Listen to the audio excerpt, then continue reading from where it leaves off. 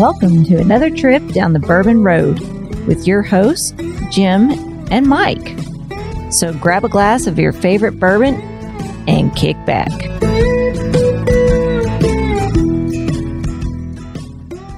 Well, you know, Jim, we're fixing to drink a bourbon that was aged with some heartwood. You know what else I love to have that's made with heartwood?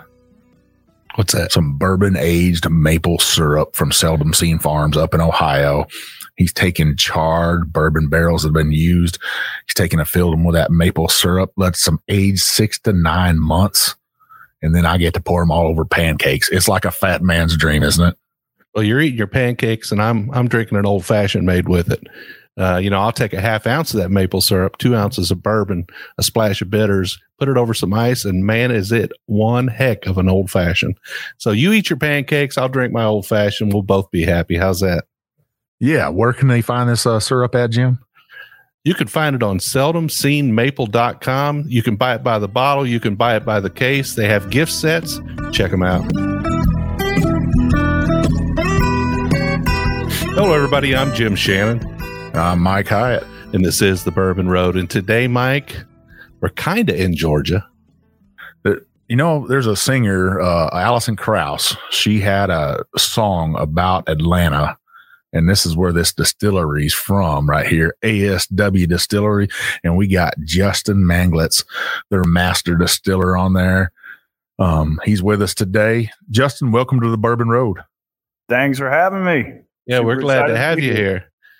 There's a lot going on in Georgia these days, Mike. I'm surprised at how much is going on. It seems like every time we turn around, we're talking to somebody about whiskey in Georgia.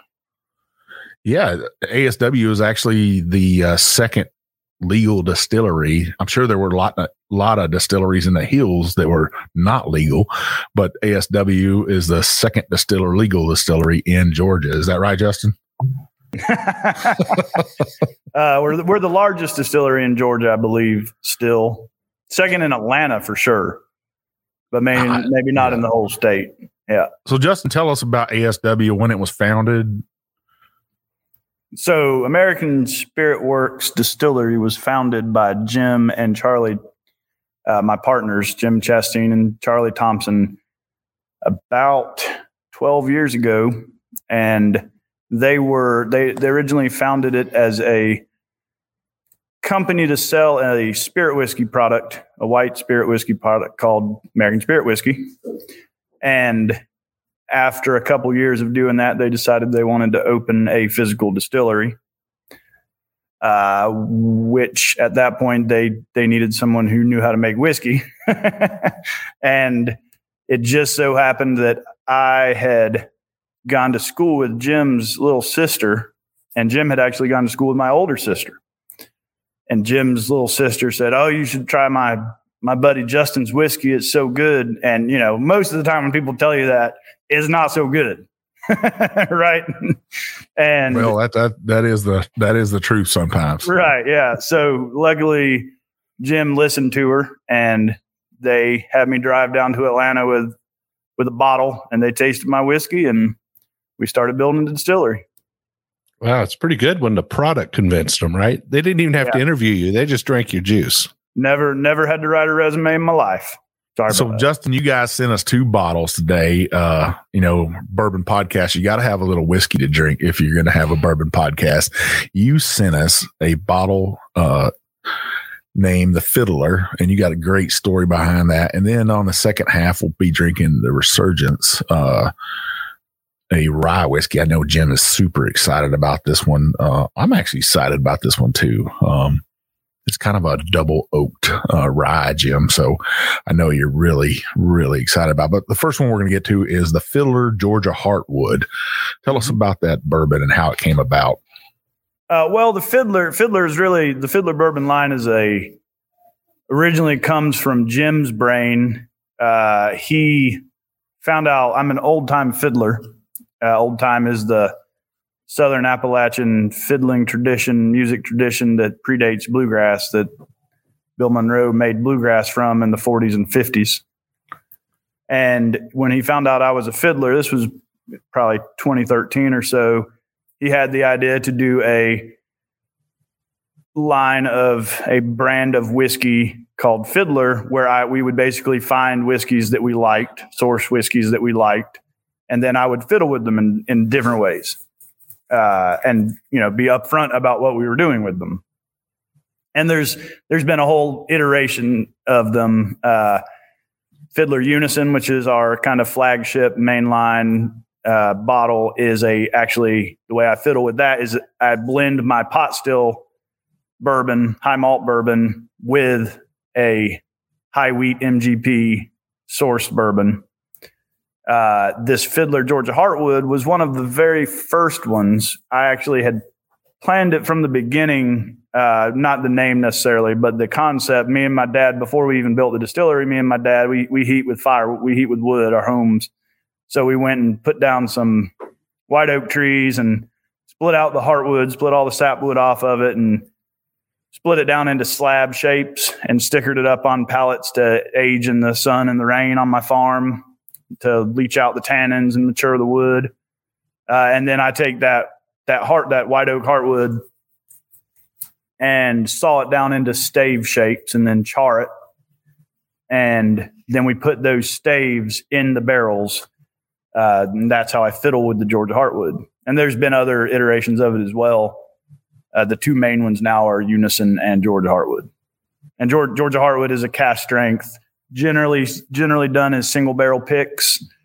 And people love it. And a lot of times we double barrel it.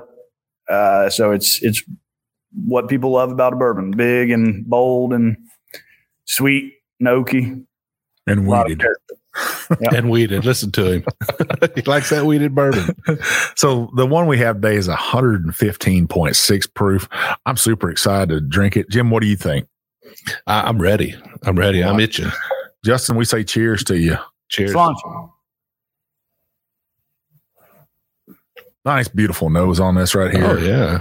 You know how I say walking into a floral shop and they've got all those roses around Valentine's Day and you smell that aroma of roses? That's what I'm getting right here. Yeah, it's sweet and it's got a nice oaky waft to it. I mean, did you say this is potentially double barreled or it is double barreled? That was almost certainly double barreled. Okay. Most of them are double barreled.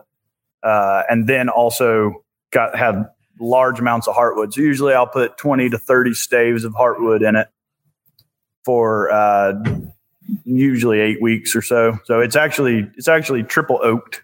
There you go, triple oaked. Yep, triple oaked.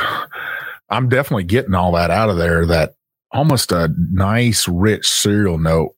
I always say honey smack'em's one of my favorite cereals all the time, that frog on there. I'll say let's drink some. Cheers. So like I said, Georgia Heartwood is generally done as single barrel, so each one ranges from very different to a little different from the next, both because we do, as all your listeners are aware, individual barrels can result in pretty unique spirit. And then when you put it in a second barrel, you're adding another X factor, right? That second barrel is also going to generate its own uniqueness in the spirit. And then the heartwood itself, whether I put 20 or 25 or 30 pieces and how long it sits, that contributes some difference. But then also, the wood itself that I'm putting in it can be a little different. And sometimes we'll do little special ones. We did one where we took all the most heavy charred ones and we called it the alligator barrel. It was really good. Well, Mike, I was thinking how soft this was entering the palate up front. So it's kind of funny how it just eases over the front of the tongue, kind of sneaks up on the middle of the palate and gives you a little bit of sizzle on the back. It's got some spice to it, some barrel spice, a lot of oak there, but man, is it soft up front. Yeah, that's the wheat. I was going to say it's creamy almost, like a heavy cream. And then once it gets to that back though, boy, that barrel spice, it takes a hold like a wildcat or something trying to grab a hold of that tongue. And you say this is 3 to 4 years? That's over 4. If that was from this year, it was more like 5. Yeah.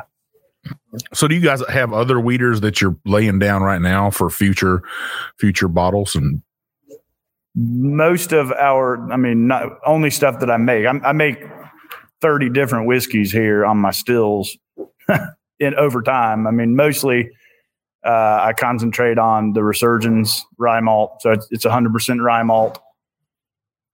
We sell a lot of that. Then I make Duality double malt, which is 50% rye malt and 50% cherry smoked malt. We sell that in both cask strength, which is usually in the 105 to 110 range, and we sell it in an 88 proof version. That's usually coming out of 30-gallon barrels, so it's pretty wood forward, but it's also got that wood smoke from the cherry smoke malt that it can range a lot in flavor as well, but it bridges the gap, hopefully, to get bourbon drinkers who like a lot of wood interested in some different malt profiles, different whiskeys that, maybe take a little bit more adventurous palate to appreciate, just because it's a little different. So explain your pot stills to us that you have. I mean, I've seen photos of them. Very beautiful, from Vendome here in Louisville, right? Mm-hmm. But explain how you use those to our listeners. Yeah. So my distillation method, which I taught myself starting 22 years ago now, is basically a traditional Scottish double distillation generally method on traditional alembic stills. But when I built this place and designed the equipment for it, I wanted to do something a little different that I was pretty sure would work, which was so in Scotland, everything is distilled from wash. So there's no grain in the fermentation and distillation. It's all made from essentially like beer. It's the grain separated pre-fermentation in the lauter tun, and then it's distilled as a wash. Their distillation method in alembic stills produces very clean and very flavorful spirit. That's what I'm used to making. At the same time, the American innovation, when people came to America to make and started making whiskey, the grains that grow in America easily, rye and corn, you can't really treat like that because they don't have a husk material that allows them to be separated in the mashing process.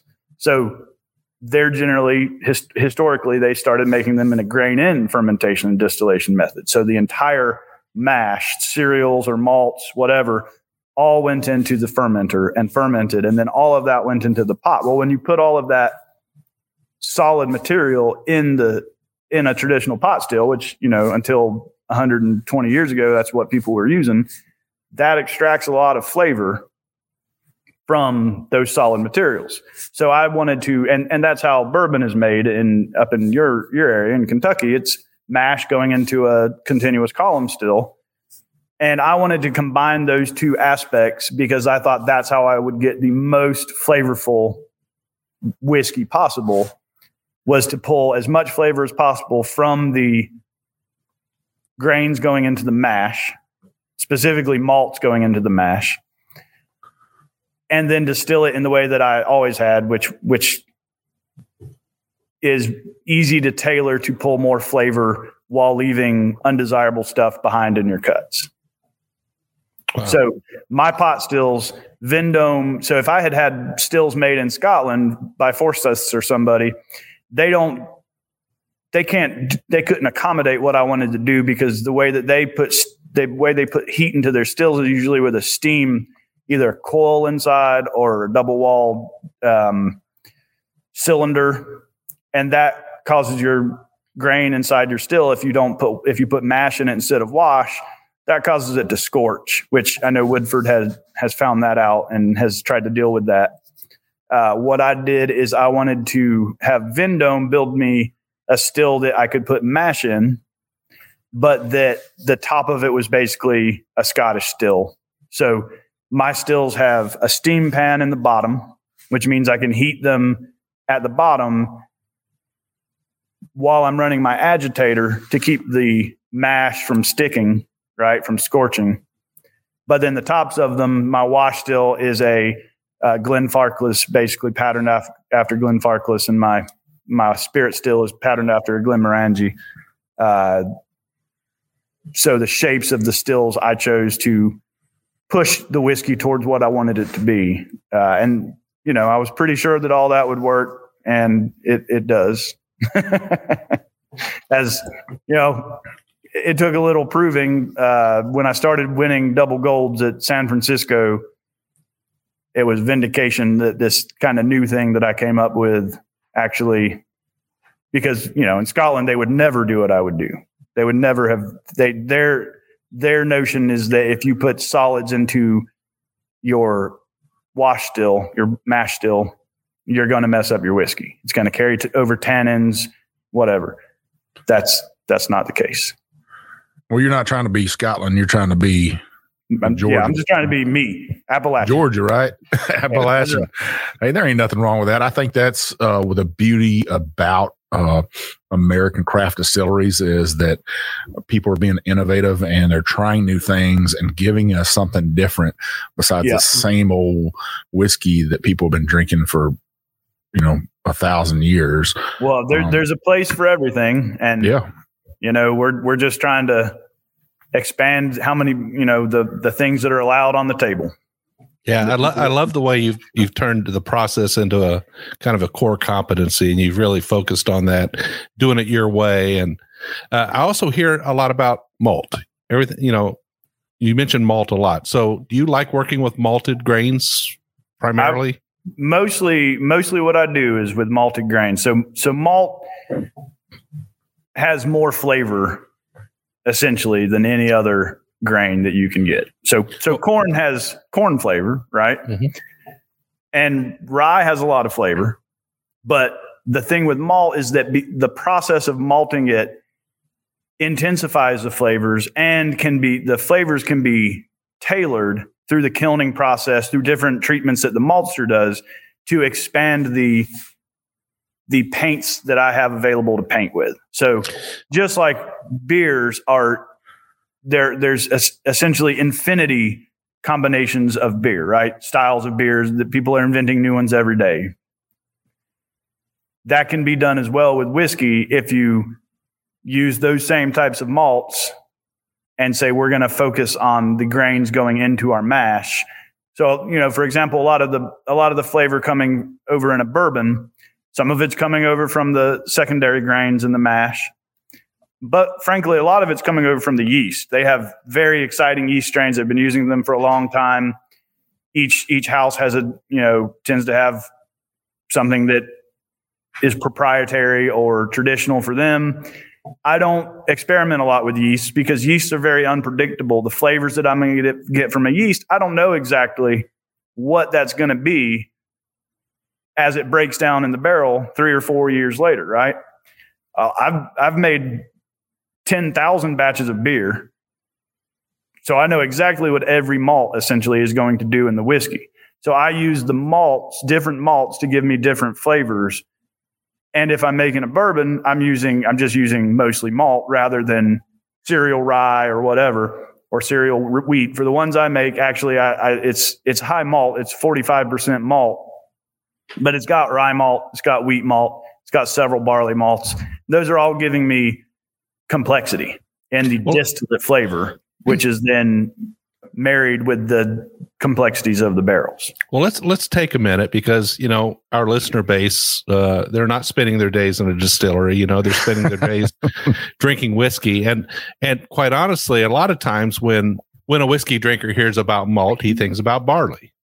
He thinks malt, barley. That's the grain barley, So when somebody says it's 5% malt, they think, well, it's got a 5% barley component in it. But malt is actually the process of allowing a grain to sprout partially and then drying it out. Right, exactly. And so in Scotland, legally, malt can only be barley. In America, luckily, we consider anything that's sprouted and stopped in the germination process to be malt. So we have wheat malt, we have rye malt, we have scads of different types of malts. And within each of those general grain types will be a lot of variation that can be applied. So yeah, and sorry about that. Be more. No, that's fine. It's fine. And when that malting occurs, that little sprout starts to come out of the seed, and that starts that starch conversion inside the grain. Right. So the malt, when you start with corn or any cereal, that's a complex starch in that corn, in the cereal grain, whether it's cereal rye or cereal corn. And when I say cereal, that just means unmalted grain. So if I start with corn, I've got to break that starch down, that complex starch down into a simple starch by cooking the corn before I can break the starch down, the simple starch down into sugar, so that I can have the yeast convert the sugar into alcohol. With a malt, the sprouting process does that first step for me. It converts the complex starch in the barley or whatever into a simple starch. And then in the mashing at the same time, it creates in that malt, in that little seed, it creates an enzyme, diastatic enzymes that are able to, at the right temperature, convert that simple starch into sugar, which then can be converted into alcohol. So malt not only skips a step, lets you skip a step, but it also gives you a little more access to different flavors. And I'm sure people would argue with me on that. That's my take on it. Nobody argues with it about beer. So, well, welcome to Malt University, because we just educated a bunch of people on it. We really appreciate you taking the time to give that explanation, because sometimes I think we lose people in the process of our conversations, and it's nice to back up a little bit and slow down. And they'll remember that. What do you think, Mike? I think it's great breaking it down to where a simple fellow like me can understand it and kind of understand what he's drinking in a glass. The process, us 1% whiskey drinkers want to know everything there is to know about whiskey and the process of it, and what craft distillers like yourself are doing, and how they're coming up with that formula to make it a better whiskey. I love it. I think it's just fascinating. And that's what I love about craft distilleries. And I think that's what our listeners love too, Jim, right? About craft distilleries, because they aren't just buying a book and saying, okay, this is the way I'm going to do it, the way Scotland's doing it, or this the way Kentucky does it. This is not the way Canada is doing it. I'm going to do it my way in Georgia, the way I want to do it. And you want to buy it, come buy it. Well, the thing about me and Jim is we love that kind of stuff. And I can tell you, here is some praise from the Weeded King of Kentucky. This is some mighty fine weeded whiskey right here. I love it. Jim, it's got that long finish that you're looking for, right? A little bit of hug, man. A little bit of hug too. A little bit of hug, a little bit of wildcat in there that'll, like I said, grip that tongue. Those pop rocks that we're always talking about. I thought after I sipped on it, it's still kind of sitting on my palate. A good Jolly Rancher cinnamon candy is in this glass somewhere. I'm not sure where it's at, but it's there.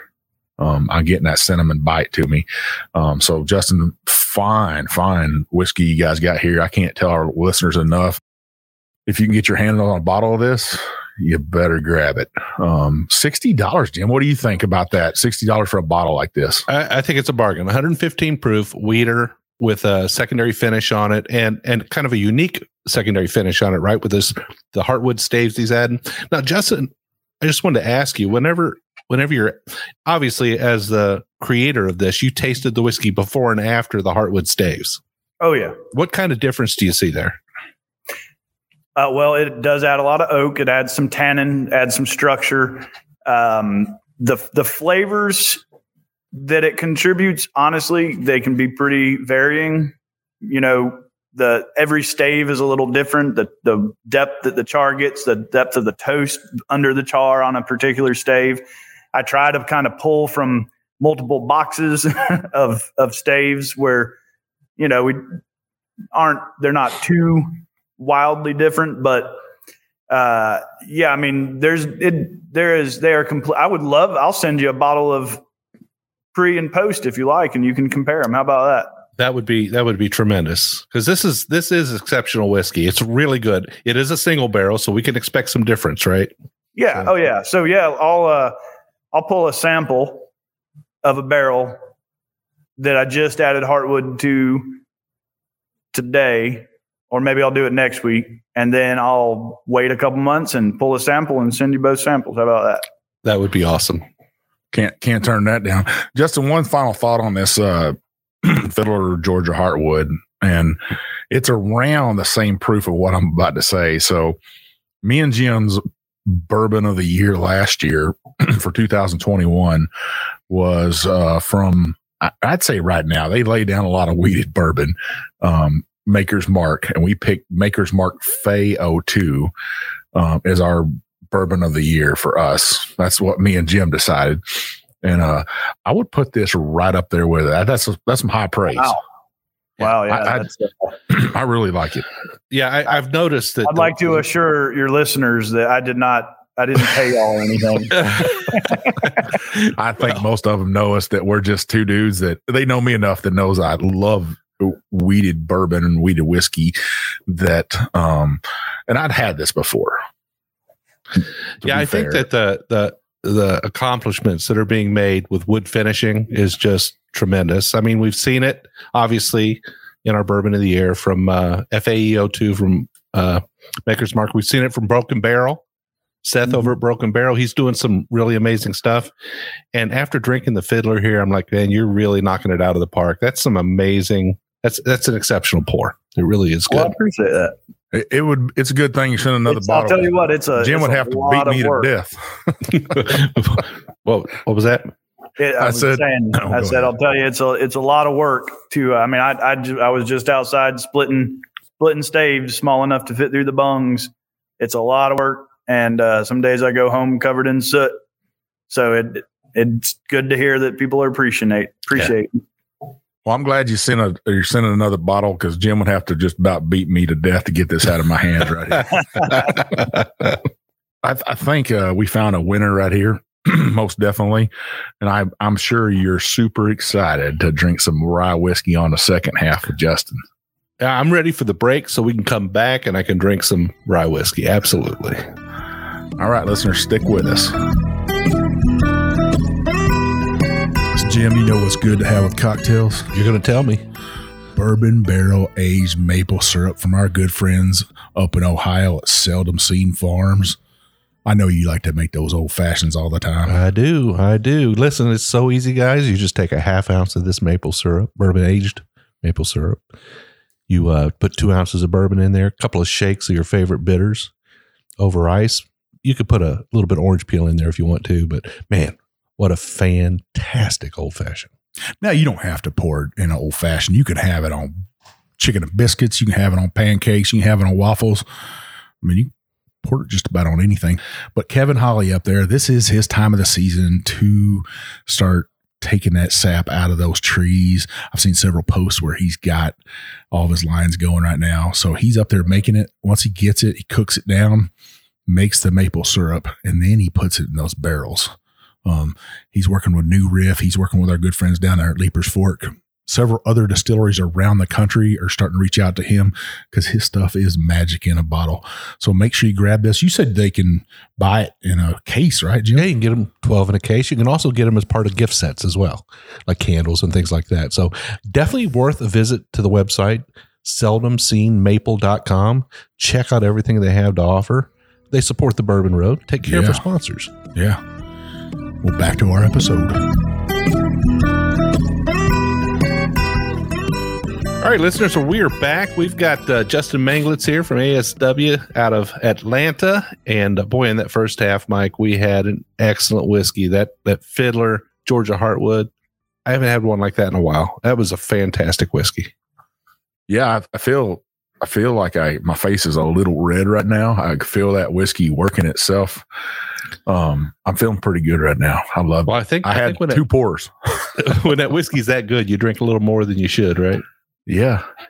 I loved it. But on the second half, we got some of their Resurgence Rye. It's a double copper pot stilled or distilled rye malt whiskey.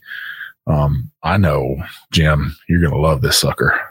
Yeah, I kind of like rye malt whiskey a lot, and I've had a few, and I've got some favorites, but I haven't tasted this one yet, so I'm kind of excited to try it.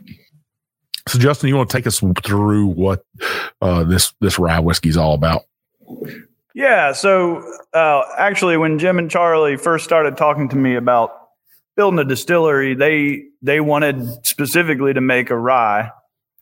And I'll just level with you, rye is a pain in the ass to make because it's gummy and it's just hard to mash.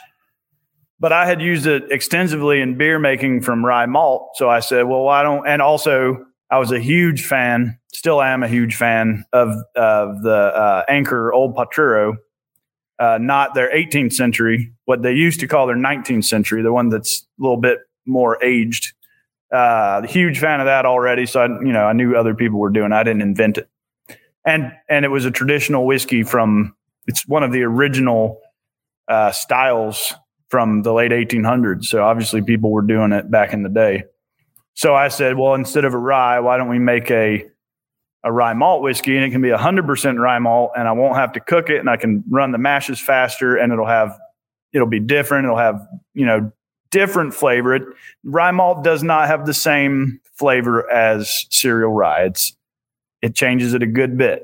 It's still rye. It's still noticeably rye, but it is a fairly different than if you have a 95.5 rye where it's mostly cereal rye. It's not going to taste like that. And it has also got about 3% chocolate rye malt, which is a rye malt that I get shipped in from Germany, which I've been using that in whiskey for 15 years, that rye malt, that chocolate rye malt, to acidify the mash and add a little bit of complexity. So it's my own thing. And I think leaving the grain in the fermentation and distillation does pull a lot of extra flavor from it. I do a fairly narrow cut on this whiskey, to keep it pretty clean. So in 3 or 4 years, I shoot for 4 on this one in 53-gallon barrels. Most of these, that was a 53-gallon barrel. Most of the Resurgence is generally 3 53s. A batch is generally 3 53-gallon barrels and maybe 2 30s mingled together. So it's probably the tightest cut I take on anything here. Just because rye can get a little out of control in the heads and the tails, but I love it. It's, rye's often it's not universally acceptable to, not everybody likes rye. I think we have a higher percentage of people who like Resurgence rye malt whiskey than would tend to like a high rye whiskey. But and do you think there's a certain reason that's true? Now, obviously, it's probably quality related, but is there a flavor profile you think that opens up to more people? Yeah, I mean, so the malting process, when they malt the rye, it softens it. So it's still got, some menthol notes and some peppery notes, but it just softens that hard edge that rye tends to have. It tends to, people usually describe it as chocolatey, vinous. Of course, that's a single barrel, so it's going to be a little bit different than the tasting notes from our regular 86 proof offering. I pride myself on having as much consistency as is humanly possible for a tiny distillery. I try to make the batches of our whiskey not be very distinguishable from one another, and we test that on occasion, and we do a pretty good job of that. It's important to me that people get, if they buy a non-single barrel product, that they are getting what they had the last time or something pretty close to it. Sure. I think that's important. Yeah. Yeah. So really, I would say the malting process is what really changes that, softens that rye, opens it up with some more complexity. You'll probably taste a lot of honey, beeswax. It's a pretty complex whiskey. It's very fat. I like my whiskey preference is for lots of body. I like very thick whiskey, which that's what you get running a traditional Scottish alembic still. Hard to get that body without that traditional shape of a still, and have it be clean. So this past week, me and Jim actually went through our top 4 affordable ryes, and to write the article for our website, I kind of went into the history of rye, and I was surprised to find that the first rye whiskey made in America was in the 1640s by German immigrants. And then I researched rye more. I just kind of went down this rabbit hole on rye for some reason. I don't know why, because I was writing an article, but you got to do your research, right? So I found that Germany today is the number 1 producer of rye in the world. Yep. I was shocked to find that. I thought America would be top of the list, and they are about 30 down on the list of rye producers. Yep. Yeah. Rye is honestly that for most of American history, rye dominated the whiskey market over anything else. It was really just around Prohibition, a little before, I guess, that it started kind of losing some ground to everything else, and is now gaining it back. So that makes me happy, because I love rye. Yeah, it's on the rise. Well, on the rise. There you go. Me and Jim had this conversation last night. Oh yeah, definitely a nice sweet honey on there. You mentioned that. You put it in my head, but it's there. Yeah, I shouldn't have said anything. I'm sorry about that. No, it's okay. It's not true. A lot of spice there. Yeah, I think it's a little more. I mean, there is a little bit of fruit on it, but it's more stone fruity, I think. Not a tremendous amount of pepper or clove or. Yeah, the malting process really does kind of dial that back a little bit, make it a little bit more subtle. It's its own thing. And if you're looking for a really big, spicy, aggressive rye, Resurgence rye is not that. It is its own thing. As any rye malt whiskey that you taste is going to be in that same kind of vein. Well, let's do it, Jim. Let's try this bad boy. Cheers. Cheers. I don't even have a bottle of that here to taste along with you. You must have got the last bottle. Oh, that's good. There is a little anise there, though. Mm-hmm. I get a little smokiness off this for some reason. Yeah, this has got a nice texture to it. It's it washes real well over the palate, but it's got a nice texture. For being a 100% rye, I thought I would get more sweetness with this. But now that I'm thinking about it, that chocolate you were talking about earlier, maybe that's that smokiness I'm getting out of this is more chocolatey than smokiness. Mm-hmm. Yeah, there's quite a bit of a chocolate note on that. Now on the nose, I got a little more sweetness, kind of that honey sweetness, but on the palate, my goodness, it's chocolate, anise. I think Justin put all this in our heads because I get a little bit of that beeswax you were talking about. Yeah. And people are like, "You ate beeswax before?" Chewed on honeycomb. Honeycomb. You gotta chew on a honeycomb. That's just a country boy thing, Yeah, most people in the city so. don't. They don't get that. They don't get those kind of things when we talk about them. When we talk about honeysuckle, when we talk about whorehound candy from the store, they don't get it. Me and Jim are just a different cut though. We're different cut of people. Yeah. This is if rye scare you away, if rye's kind of keep you at arm's length, I say give a malted rye a try. It's definitely a different animal. This is a little softer. It's got that sort of that honey nose on it. The palate is it's not aggressive at all. It's very, very comfortable sipper. I don't know how else to say it. It doesn't jut out too much in one flavor profile or another. Just got a nice balanced palate to it. I like it. Of all the whiskeys I make, Resurgence probably has my favorite nose of all of them. Now on the bottle itself, what's that bird all about? Can you tell me about it? Yeah. So Resurgence is the motto of Atlanta from Rise Again, after Sherman burned it. So rising from the ashes is the Phoenix, which is Atlanta's motto or emblem logo is the phoenix rising from the ashes of war.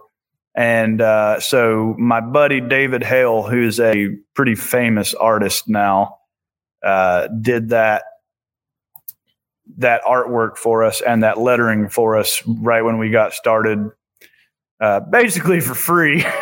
So yeah, because we were just getting going, and he's actually the great grandson or something like that of Basil Hayden. So he had a cool bourbon tie-in that he was real proud of and felt like he wanted to do it. And yeah, I was supposed to get it tattooed on my arm, but then he had a stomach bug when the dad was supposed to get it.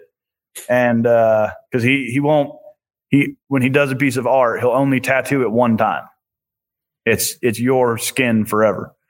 But yeah, and then he quit tattooing after that, like right after. So well, you say he did it for free, but I'm sure he got a bottle or two of whiskey, right?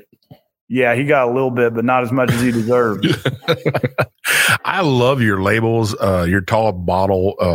It's kind of that bottle of a Willet, Jim. Yep. When we made the decision pretty early on that we wanted to let the liquid stand on its own, not do a crazy bottle, try to have decent labels, and really focus more on the contents of the bottle. And frankly, that's really paid off here in this bottle shortage, because we have a fairly basic standard bottle we've been able to keep in more or less supply of, rather than I know a lot of the folks that have really custom options are hurting to get them made and stocked in time. And all looking for alternatives right now. So yeah. I love the label that you got an artist to actually do it. All of our labels are done in-house by Chad, our marketing director. He doesn't do all the art. He's done most of it, though. That one specifically didn't do the art for, but he does all the labels. Which has allowed me, like I said, I make 20 different whiskeys. So that really has allowed me to do that, to be creative and make a lot of different stuff to put out in the market, which, most of it only stays in Georgia.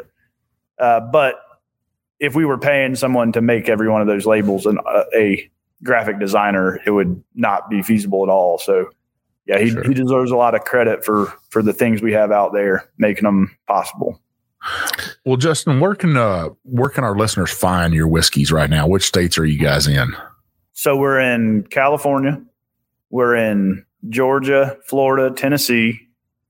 I don't know when we'll go one state up from there, but we are available. Our stuff is available on Sealbox and a couple other online platforms. They usually have a pretty good selection of a lot of different stuff. They also generally will have a Georgia Heartwood. Sealbox usually will have a single barrel pick of Georgia Heartwood. So Sealbox is almost nationwide. So you could say we're almost nationwide. You could get it. Just got to go online from Sealbox. Yeah. If you got to pay that shipping, but. And you guys are doing barrel picks in-house? You have a barrel selection program? Yes. It's not like crazy fancy. Like when you go up there to Buffalo Trace or something, if you're one of those lucky few where they take you in a special room coated in gold, and it's not like that. I mean, you literally come back into one of our. I have my main barrel storage facility is not at the distillery. We bought a big building on the other side of town where we have a tasting room, and that's our rick house. Most of the barrel picks do run out of the distillery, but we do have some over there as well. So yeah, you're actually going in the plant to pick the barrel, and usually people pick from 3 or 4, and yeah, it's pretty hands on. Well, one of the partners will usually join, or a sales guy. So do you come in there and play the fiddle for them too? I haven't played the fiddle here, but one time this year, which I don't know if people are happy or sad about that. Well, I mean, hey, Buffalo Trace don't have somebody playing a fiddle to them. I mean, hey, I'm just saying. Old time fiddle's not for everyone, let me say. I like it. So can we see anything in the future from you guys that's just a one-off of something or something special from you? Yeah, I don't do a ton of one-offs. most of my special stuff is more like limited editions, but then I'll keep making it. So, kind of my after duality resurgence and the various fiddlers, I do my Druid Hill Irish style whiskey. My granny was actually born in County Offaly, so I'm a huge Irish whiskey fan. And I get so it's in the old pure pot still style, which now they call single pot still, but I do it in the old time way where it's actually not. So single pot still Irish whiskey, it now goes through 2 pot stills and 1 column still. I actually triple distill it just in pot stills. I do 30% unmalted barley because in Ireland, when the English conquered it in the 1600s and they made a whiskey tax, the whiskey tax was on the malt. So the Irish were like, well, let's figure out how much unmalted barley we can use and have it still be good. And it's about 30%. Wow. So I do 30% unmalted barley in that. And then this other 70% is a malt that I get from the Lochran family malt company. They've been growing and malting barley since 1906 or something like that. Really cool. And so I have that one that comes out every couple months. The Fiddler Soloist, which is the high malt double pot distilled bourbon. And then we have a whole line of single malts, which range. We have one that's kind of like a Highland style malt called Burns Night, which we are currently in litigation over that. One of my favorites is called Red X. That'll be coming out. I'll have that coming out later in this probably summer. That's 100% Red X malt, which is a weird German biscuity malt. That's also aged on heartwood. That's the only other whiskey I do that's aged on heartwood. But that bourbon lovers love that single malt. And just it really hit. It basically is super fruity, super biscuity, really good whiskey. I do make a heavily peated malt. So I called Tire Fire. There you go. Tire Fire. It's I get the malt made for me in Inverness, Scotland. It's 45 ppm malt. So it's like an Islay style malt peat level. Yeah. It's not Islay peat. It's Highland peat, but it's pretty smoky. I do that in a rum cask finish and regular, just new. It does go into new barrels. So it's my American take on a heavily peated. It is pretty funny, once in a while someone will see the fire and they'll think Fireball and they'll buy it and drink it thinking it's a cinnamon whiskey. And they are very disappointed because it is as far from a cinnamon whiskey as possible. Yeah, I saw you had one called Maris Otter. It's a single malt. Yep. That one won Best Craft Whiskey at San Francisco in 2020. No one really noticed because it happened like the week of the COVID shutdown started. Yeah. But yeah, that's 100% Maris Otter, which if any of your listeners are home brewers will be familiar with that malt. It's, one of the most desirable malts in the world. Sure. Very, very important to traditional cask ale brewing in England. So yeah, I do that one. I also do one called Optic Promise, which is half Golden Promise malt, which is a big single malt varietal in Scotland, and it's half Optic, which is a different barley malt. I have a pretty good story behind that. We're probably running low on time, but when an article came out 3 or 4 years ago in the Atlanta Journal-Constitution about the Maris Otter, and in the comments section, because I said in the article, they quoted me saying that Maris Otter was the best malt. And in the article, a home brewer got on there and said, well, I really prefer Optic. And then somebody else got on there and I really prefer Golden Promise malt. So I made Optic Promise with 50% of each just for those two. There you go. And yeah, I saw on the website, it says it's part of your Americanic series. Americanic, yeah. Americanic. That's the Scottish Gaelic for American. Those are all constant products. They're not always available, but they're not one-offs. I don't do a lot of one-offs because I have very large stills. That single malt bourbon is a one-off because it was a giant pain in the ass. I probably won't make that again. So tell me a little bit tell our listeners a little bit about your distillery. If they come to visit, what can they expect to see? Oh, well, I mean, we have actually 3 locations, so it kind of depends on which one they go to. So if they come to the whiskey distillery at 199 Armour Drive, they're going to come into a tasting room, and they can have cocktails or flights or single pours, take a tour of the plant. You go back and, you'll see the stills. If it's on the weekend, I will not be here. If it's during the week, we do still have tours sometimes during the week. We'll actually be working. If they go to the Battery, which is where the Braves Stadium is, they'll take a tour of our vodka and gin plant. And we also sell all of our whiskeys there. And in addition, we have vodka and gin and cocktails.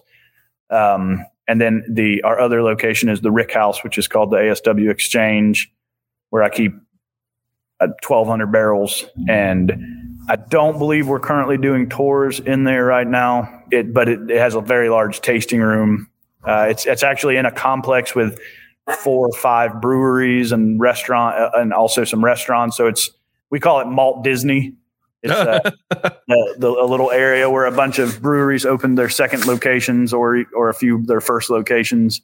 So that's a whole. If they come to Atlanta and they want to do a whole bunch of stuff at once, that's the place to go, because there's a lot to do in a little area.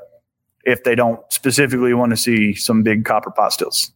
So the Walt Disney for grown-ups in Atlanta. Listeners, you got to go visit. You got to go get some of this whiskey in your hands. You can come whoop up on me if I'm wrong, but typically the only person I'm usually wrong with is my wife and Jim. Yeah, well, no, not so much with me, but definitely we're wrong with our wives. You're right about that. Yeah. Justin, where can our listeners find you guys on social media? Well, you can find us at aswdistillery.com and also at all the major social media outlets, ASW Distillery on Instagram and Facebook and the Twitters. You're not dancing on TikTok yet, right? I don't have a TikTok, but maybe I'm gonna have to tell Chad to make sure that we get you dancing on TikTok and playing that fiddle. Right. Love it. I'd love it.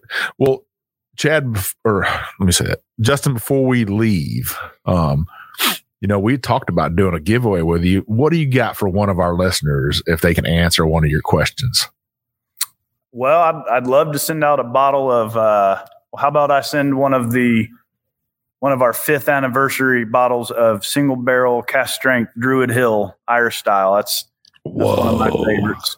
I'll send one of those out with a hat or a shirt, something that won't break. Awesome. That's pretty amazing of you. So listeners, pay attention right now. Pay attention to the Big Chief. So you're going to get a bottle of their whiskey. You're going to get some swag with it. Only if you can tell me what type of music Justin plays on this fiddle. You got to know it. And you also got to show that you follow them on Instagram and on Facebook. I'm sure they would appreciate that. Well, Mike, where can people find us on the internet and on the social medias? Well, you can find us on Instagram, TikTok, Facebook, Twitter, almost everywhere, Jim, these days. The main place you can find us at is our Facebook group called the Bourbon Roadies. Some lovely people in that group drinking whiskey from the bottom of the shelf to the top of the shelf. I wish you could see Jim's whiskey shelves right now. He's got hundreds of bottles back there on the shelf, but we're drinking from all of those. And that's what we want you to do, is be able to drink in our group without being harassed by other whiskey drinkers saying, how can you drink that? We want to see that. We want you to live life to the fullest. So come in our group. You got to be 21. You got to love bourbon, right, Jim? That's right. You got to love bourbon. Who doesn't? And we don't tolerate any rudeness in there. So we ask you to agree to play nice in there. So please come into our group, join it. We do great giveaways like we just talked about with ASW. What a fantastic bottle of whiskey they're going to give away, Jim. I think it's pretty damn amazing. Yeah, I think so too. So we do 2 shows a week. We do a short episode every Monday where we kind of highlight a craft distillery, a single expression. We tell you whether or not you ought to add it to your bar. We also do a longer episode every week. We do a 1-hour episode, usually 2 30-minute halves. It'll get you to work and get you home. It's like today with Justin Manglitz from ASW. We had him on the show, and we hope that you enjoy that show. We'd like you to listen to both shows every week. And Mike, how can they be sure that they won't miss a single episode? Well, you want to go to the app you're listening to us on right now. You want to scroll up the very top, hit that subscribe sign, that check sign, that plus sign.